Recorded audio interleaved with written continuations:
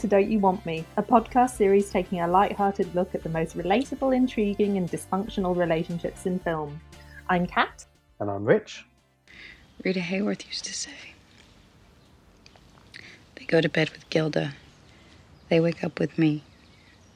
Who was Gilda? Her most famous part. Men went to bed with the dream and they didn't like it when they woke up with reality.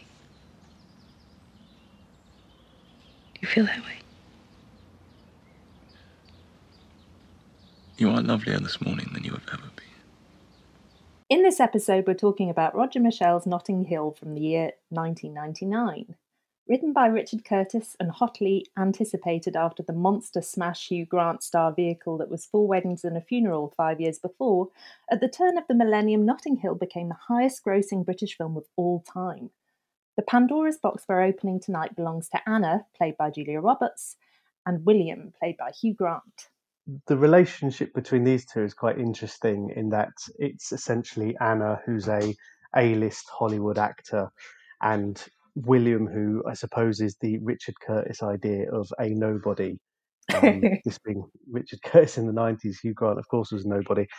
And I remember when the film was being marketed, there was a lot of talk about this is kind of the fantasy of a lot of people, in that average Joe met their Hollywood icon and fell in love and had a relationship, and the fact that he's written this and made a film, and there's the usual kind of pitfalls and hurdles throughout, and I suppose in that kind of late 90s Richard Curtis way, having Hugh Grant do this was probably, it's difficult to see this story now working in any other way. The way, the sort of slightly pre-internet era, I suppose the late 90s, when these things weren't really common, there weren't so many mobile phones, and the way that you can be oblivious to, and the way that Anna is described in the film as, you know, one of the biggest stars in Hollywood, and because Will doesn't read Hello magazine, he's not aware of her relationships and the stuff that gets put in gossip magazines. But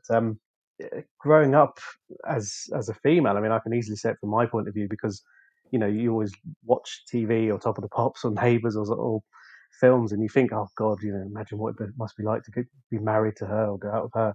I mean, would that the sort of thing that would work quite easily the other way around? Oh, yeah, I think that it's a really interesting film when you look at it from the context of 1999, which would have been the year before the first Big Brother. And there's something about the values that it portrays in it through Hugh Grant's character and Julia Roberts' character, where he seems to be very much kind of driven by this idea of stardom being a brush with stardom being one of the biggest things that can happen to you. So even if you're someone like William Thacker, who Hugh Grant is playing, who, as you say, doesn't necessarily read gossip columns, I don't think he sort of seems to be massively into the kind of films that Anna is in. He still regards meeting a huge celebrity as being, well, as he says, surreal but nice. He talks a lot in the film about how strange it is to be around this person. And I think that there's something about this moment in time, particularly, as you say, when you're watching it, when you were young, when you're a teenager, that those values really rub off on you, where you think, okay, this is something to aspire to. No matter, you know, it doesn't matter exactly what you're famous for, but you should aspire to either be famous or you should aspire to meet someone famous. You see these stars and you see them at their most glamorous, and there is that kind of fantasy that you wish, whether it's you wish you were in a relationship, or you wish you were Han Solo, or you wish you were James Bond, or something like that. You wish you were this idea of a hero or this kind of Superman. But you do wonder as well, there is that part of the human psyche where you think about how would you react to someone who is that big a star. You know, a lot of people have met famous people in various ways, and some people are really cool, some people completely clam up and they don't know what to do. And you know, in this, it kind of takes it that little bit further, because from the time she comes into his bookshop and buys a book, and then there's the kind of thing about spilling the orange juice and going back, and it's just very strange to see how that would work. And I guess, he's done it this way, but the kind of imbalance there, because I don't think at one point he mentions, he's like, he's a mere mortal and she's a goddess. Yeah.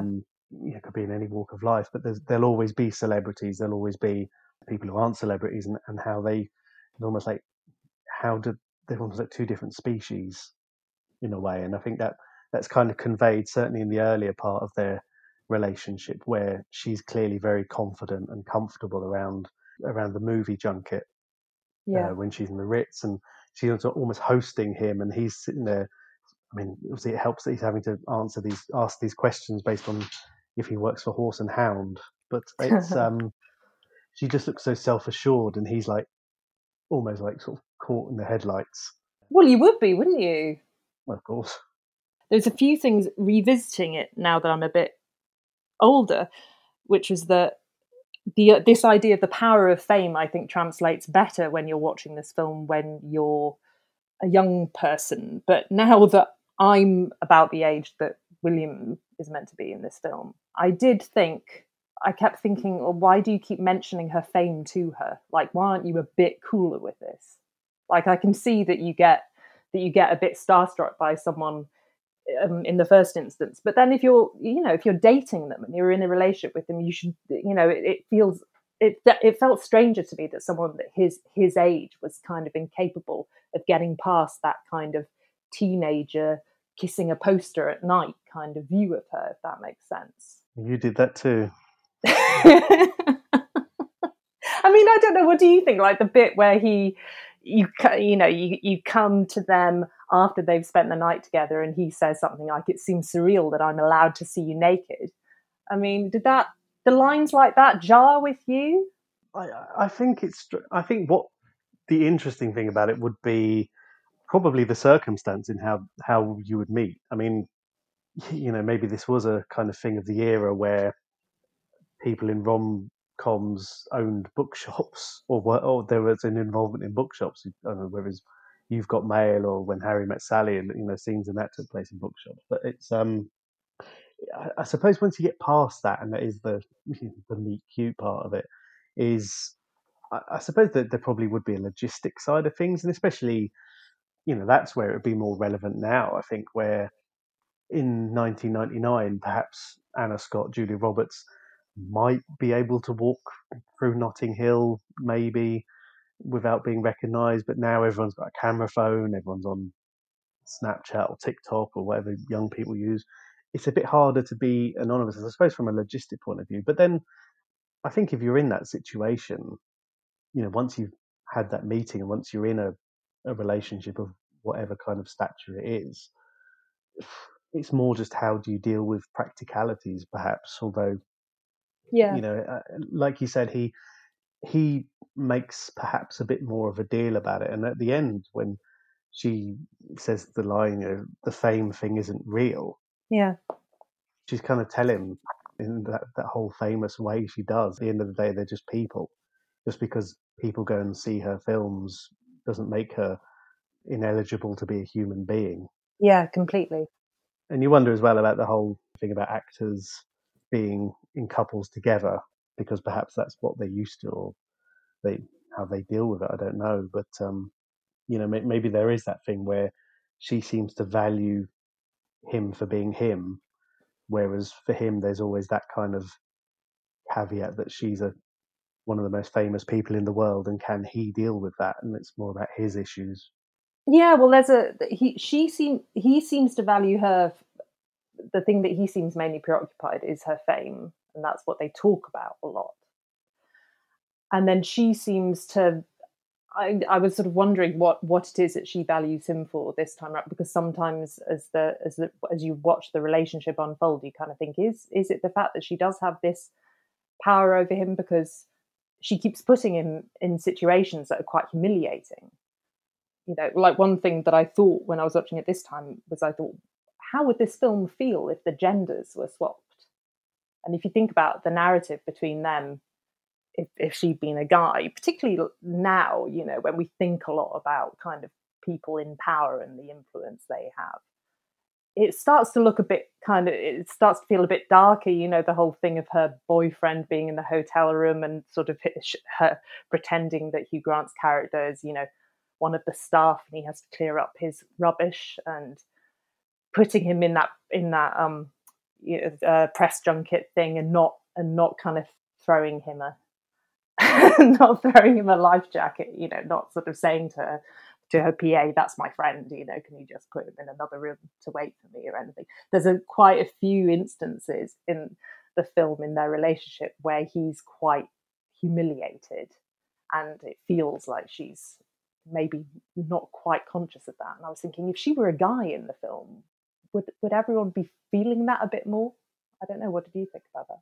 I definitely think so. I think, by the time we get towards the end of the film, and when he goes to see her up at Hampstead Heath, and because he's had his heart broken at this point at least twice, 3 times, every single thing that she says to that guy that he hears through the microphone builds a barrier. He kind of goes into this self-defense mode, where by the time she turns up at his bookshop with the painting and that speech, he's so resistant because he knows, or past experience shows, that it's going to happen again. She's not learning.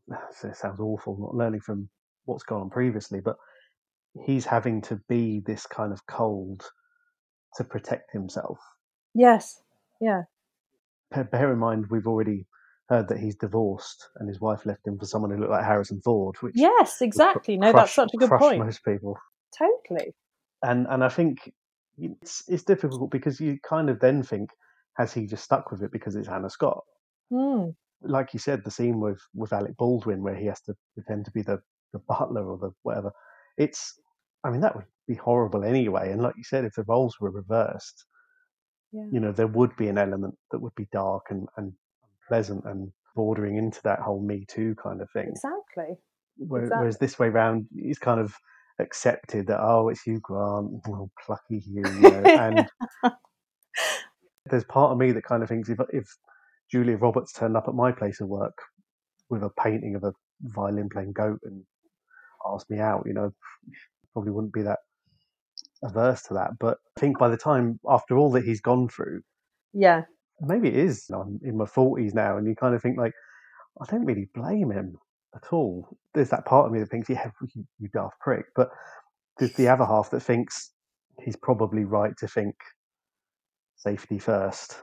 Well, yeah, and I think that it feels as if she's driving him into it over the course of this year, if it's meant to be about a year, this relationship that we're watching in this film. It feels as if she's driving him through these series of incidences into kind of a depression. Like he when she's away, he meets the perfect girl, played by Emily Mortimer, and she's lovely and everything, and you think, and he kind of says to his friends, she's perfect, but I don't want to go out with her. And when I was watching it this time, I thought, he feels like a man who's depressed. He hasn't spent that much time with Anna Scott.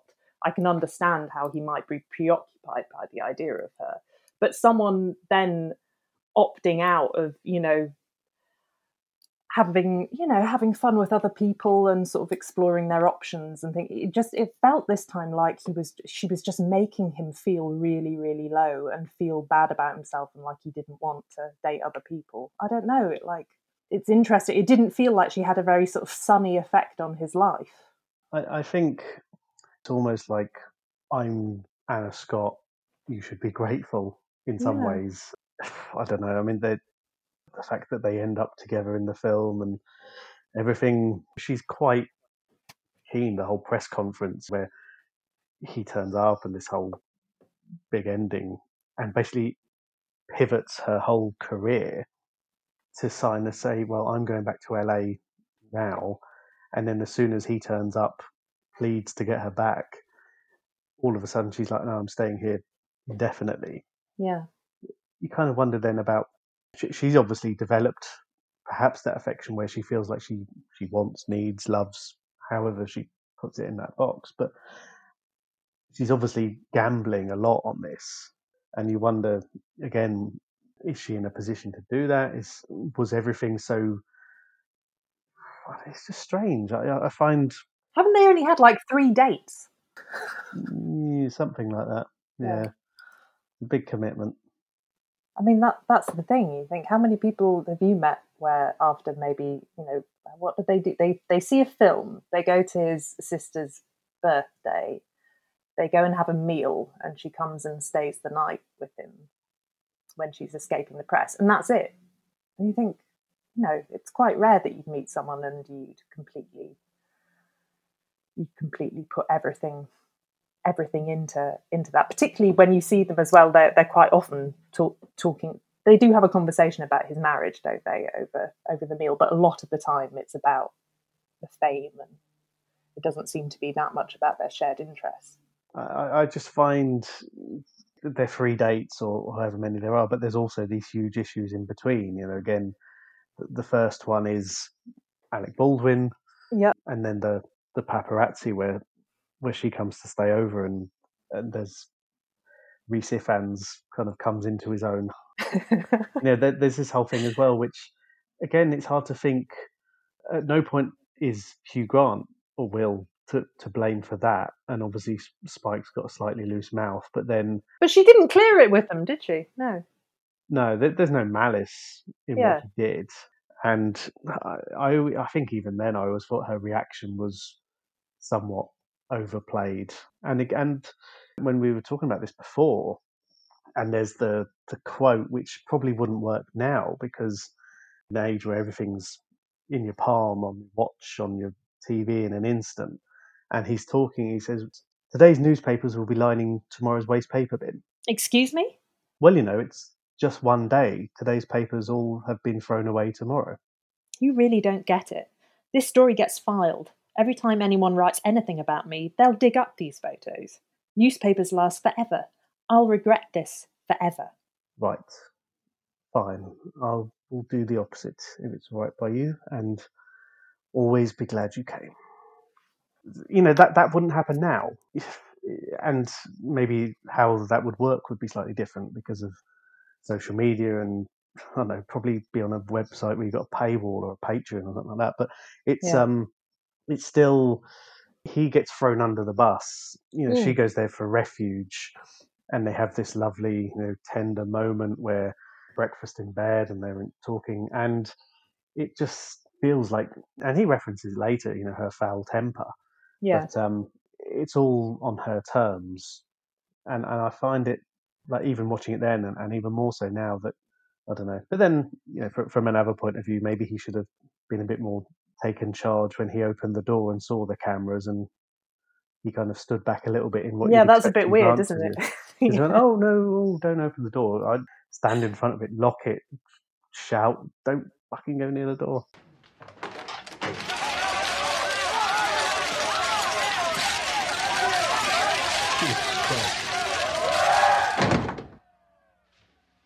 What? What is it? No, really. You're up to something. Anna, no, please. Oh my God. And they got a picture of you dressed like that. Yes. I'm dressed like this, yeah. I mean, we've talked about the gender roles slightly, but I mean, some of the things that they talk about, this whole thing about how he's in a kind of depression in a way, and the way that we have the Al Green montage and the Bill Withers montage, it's like an 80s action movie. But over the course of the film, she then seems to lose her confidence in a way that, do you find that mirrors? He's clearly in some kind of existential crisis throughout, and then she has also changed. I mean, is that something that you feel is a basis for a good? Well, they get married at the end, so a good marriage. No, I don't, and I think that there's a hint that in that press conference at the end that they say, "What do you think of Jeff?" That the rumours around Jeff and his new leading lady. So there's a slight implication that Alec Baldwin's character has left her maybe for another woman, And when you put it together with the thing earlier on of her not wanting to upset her boyfriend, so she gets, Hugh Grant's character to pretend to be, staff at the hotel, you think is she kind of reeling from that happening as well? Is there kind of something going on in the background? Has something happened to her basically that's similar to William when he got left by his wife, for the man who looked like Harrison Ford? You think, are these two people actually coming together out of places of insecurity rather than because they are able to build something solid together out of kind of mutual respect? I mean, what do you think she sees in William? Like, what's William bringing to her life? I think there is that element of normality, that almost the inverse of he seems to be so interested in her lifestyle because it's so different. And I think, and albeit of course everyone in London lives in Notting Hill, where they've got these enclosed parks and huge giant houses and that completely ridiculous. But I think there's something that she sees in his life that she can't have, or maybe struggles to, or wouldn't be able to adjust to in a normal way. Yeah. And I think there is that element that he has dinner parties with groups of friends, and he can be this anonymous guy. I mean, if we were really talking about average Joe, he'd live in the home counties with 4 kids and have a Ford Focus and fall asleep at 8 o'clock drinking a couple of cans of Stella. But it's and of course that would be a weird film as well. But it's Sounds like a good film. but it seems to be that's what she is looking for, in that maybe she is ready to kind of step away from Hollywood. Like we see at the end, she's so quick to kind of go, oh, indefinitely staying here. And here, she's lusting over the kind of park bench in the closed park, and the idea of breakfast in bed and being on his rooftop and stuff. And I think that seems to be part of it. Maybe she is fed up of being rich and famous.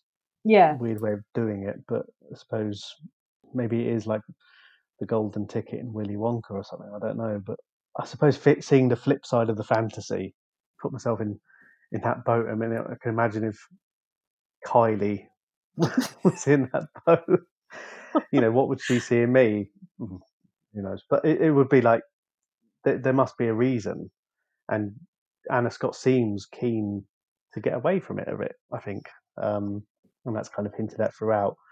Although when you talked about earlier, I think one of the questions we talked about asking here was, would they seem happier with other people? I mean, we've already said about Emily Mortimer's character, and that he described as perfect. I mean, do you think Anna would find more comfort or less drama with someone else, perhaps someone with less baggage? Well, that's the thing. I think the way that she's written is quite enigmatic. You're not given that much about Anna. Like in that first scene, I noticed this time how she does just answer questions when he's asking her, what she wants to drink and things. She's incredibly quiet. And then when they go to the dinner party, she again, doesn't really sort of, you don't have it kind of coming in on her kind of telling an entertaining anecdote at any point or anything like that. It's all quite often sort of answering other people's questions. You have Hugh Bonneville's character sort of, bumbling about kind of bad wages of actors and things, and she's just very politely, but in a quite a clipped way, answering questions. She's being perfectly pleasant, but she's not really initiating that much. And then when she goes to stay with Spike and William, she's more relaxed, and you see her feeling more like a fully fleshed out character then. But at the end of the film, I'm still not absolutely sure what who she is, what her little idiosyncrasies are, what her interests might be.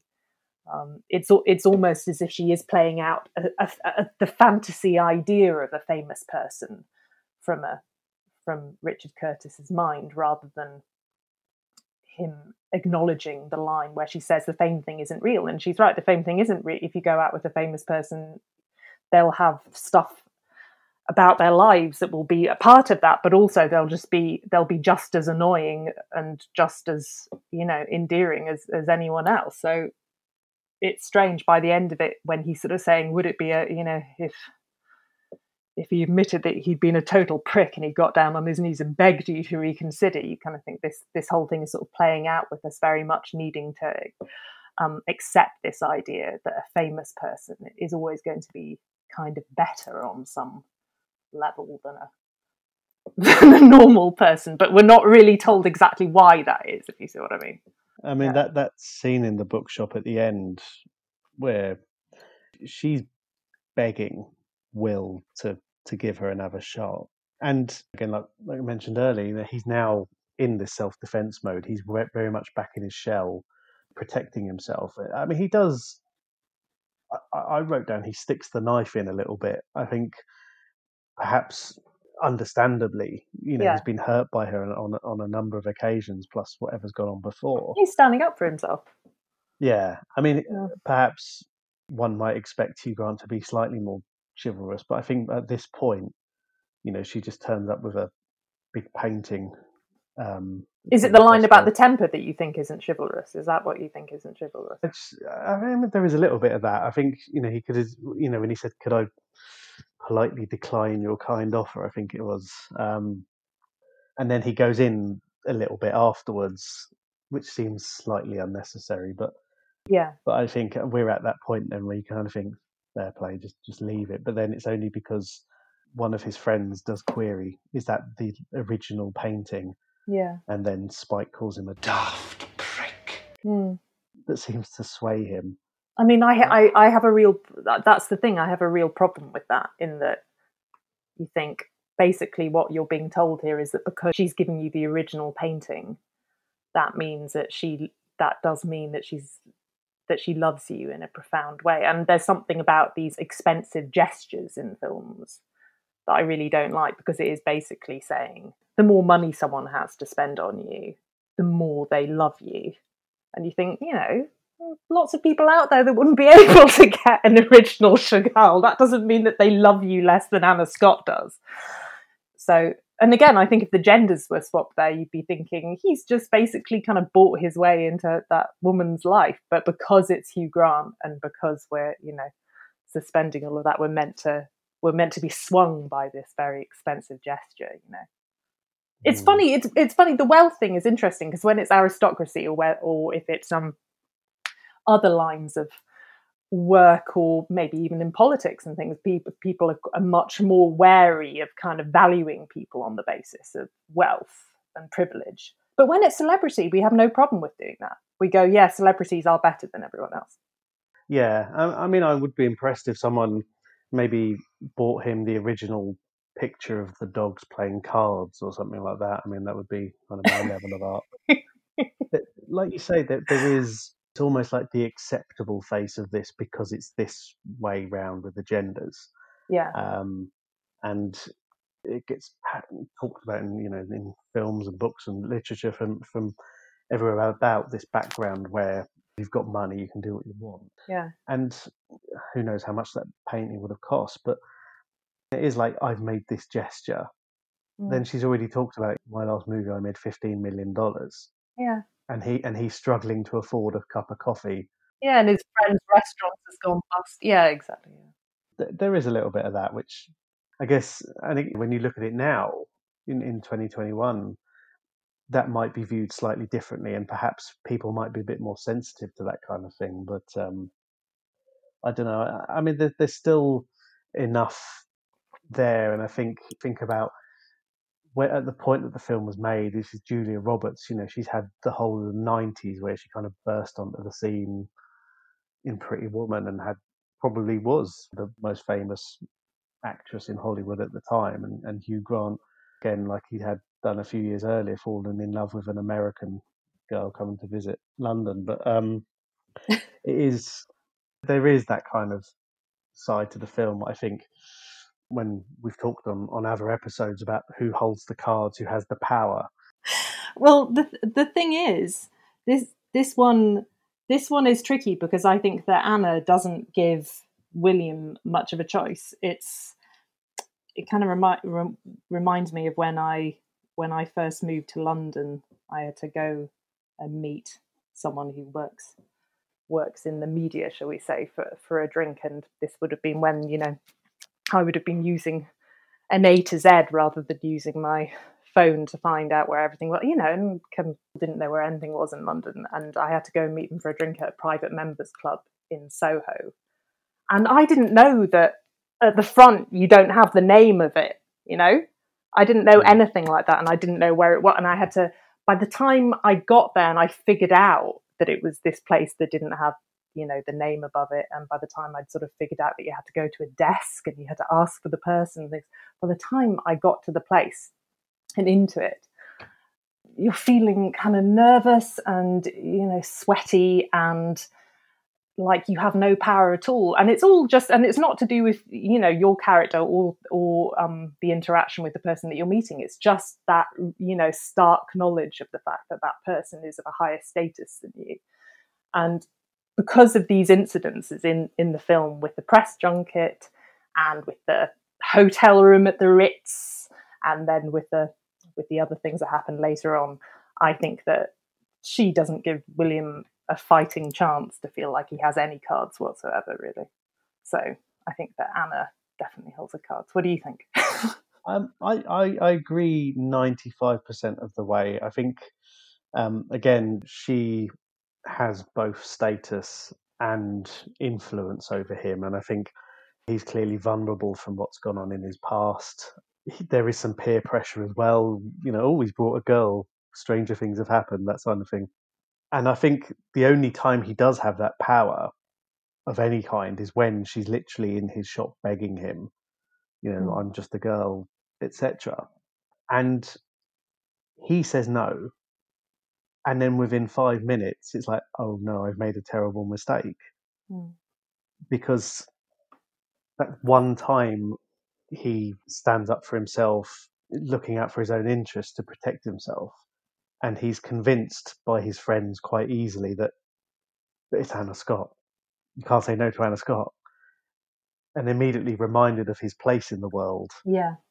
And that he has to then go to this press conference and suddenly develop confidence to basically have a passive aggressive argument in front of a load of what the Spitting Image think that Sun journalists were. But it's there is that kind of side of it where I think he had one tiny bit that eroded very quickly. Yeah. And perhaps further down the line that we don't see, that maybe influence kicked in and that they stayed near him. You know, they didn't move to LA, or at least initially. You know, they got married in one of these closed gardens because I assume she bought a big house there.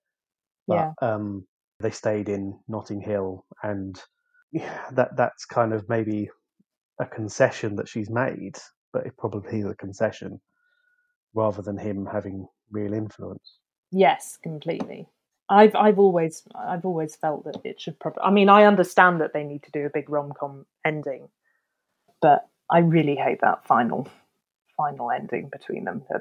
Him begging her at the press conference. You know, I don't know. I think it sends a strange message to people about how they should be valuing themselves. Because most of the time, when normal people do get involved with huge celebrities, they do end up not with them for the rest of their lives, and they have to live with that, and they have to have self-esteem, and they have to kind of, you know, pick themselves back up again. It'd be nice if you had something in the film telling you that if it hadn't have worked out for William, that William could be okay, you know, that he wouldn't just crumble and, I don't know, wither away. Sleep on his friend's sofa and worry about a masturbating Welshman. Yeah, exactly. It's funny, some of these things I was thinking it requires you to be, it's quite a childlike view, I think, of celebrity, the whole film. I heard an interview with Graham Norton. He said something really interesting about doing his chat show where I think Chris Evans asked him whether he was starstruck by the people that come on to it. And he said that, you know, get some incredibly famous people on there. So initially you can quite often, you know, be quite starstruck. You have a moment of thinking, oh, wow, it's quite strange to meet this person in real life, or I might be a fan of their stuff. But that actually diminishes quite quickly when you're in a situation where you need them to deliver in a conversation as part of your job. So they quite quickly stop being someone who he's in awe of and famous, and he just desperately wants them to be entertaining and articulate. And if they're not, they suddenly become a very ordinary person in his eyes, because he just thinks, oh, you're just quite a dull person actually, and you're not really being particularly entertaining or witty.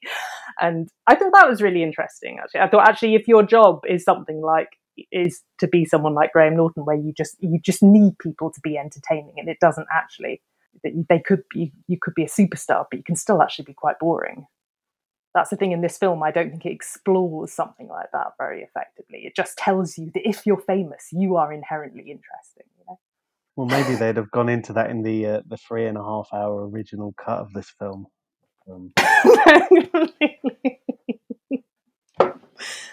Yeah. Do we have any honourable mentions for other good relationships?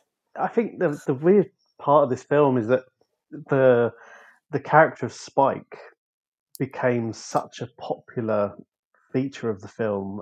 I mean, he doesn't have a lot of screen time.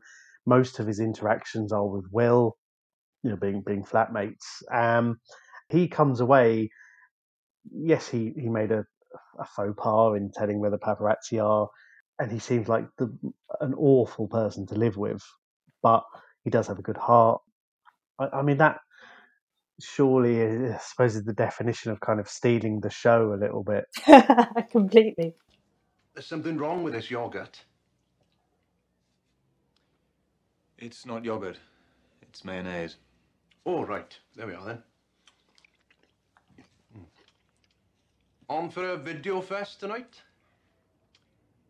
I got some absolute classics.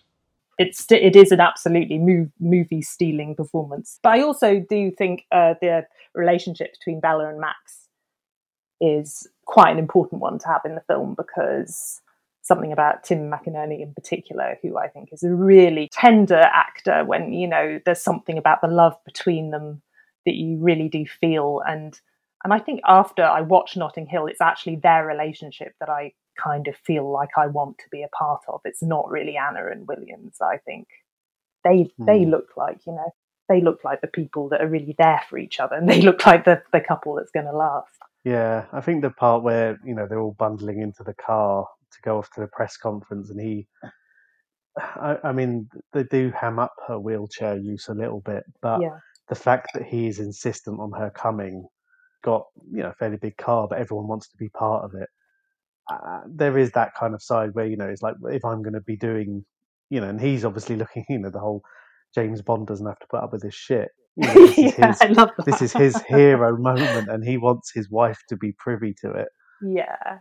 This is their adventure, and to be honest, from their point of view, it'd be more fun if they're both there and if they're both involved. So, yeah, I mean, again, she's, I assume, a barrister of some kind, and he works somewhere where he has to wear stripy shirts and expensive ties, but just like everyone else in London, of course.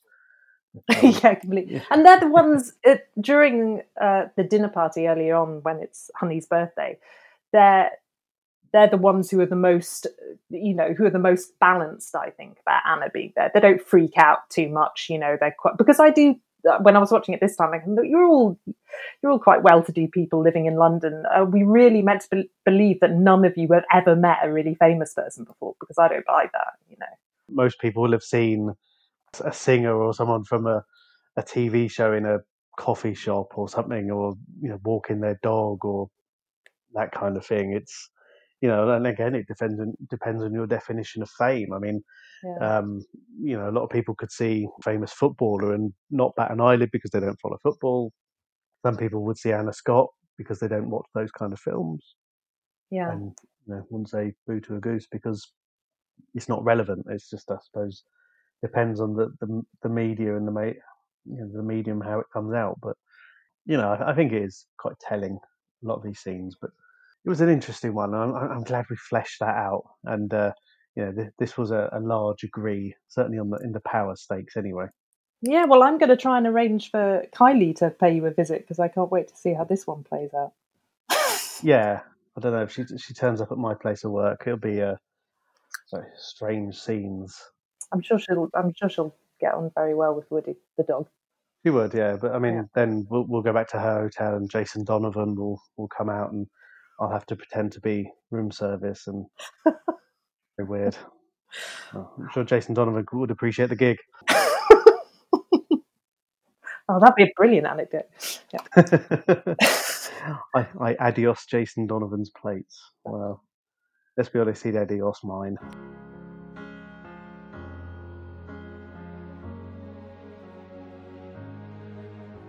She may be the face I can't forget, a trace of pleasure or regret. So we'll leave you with the final thought that happiness isn't happiness without a violin-playing goat. I've been Kat. I've been Rich. And this has been Don't You Want Me? Summer sings, maybe the chill that autumn brings, maybe 100 different things within the measure of a day. She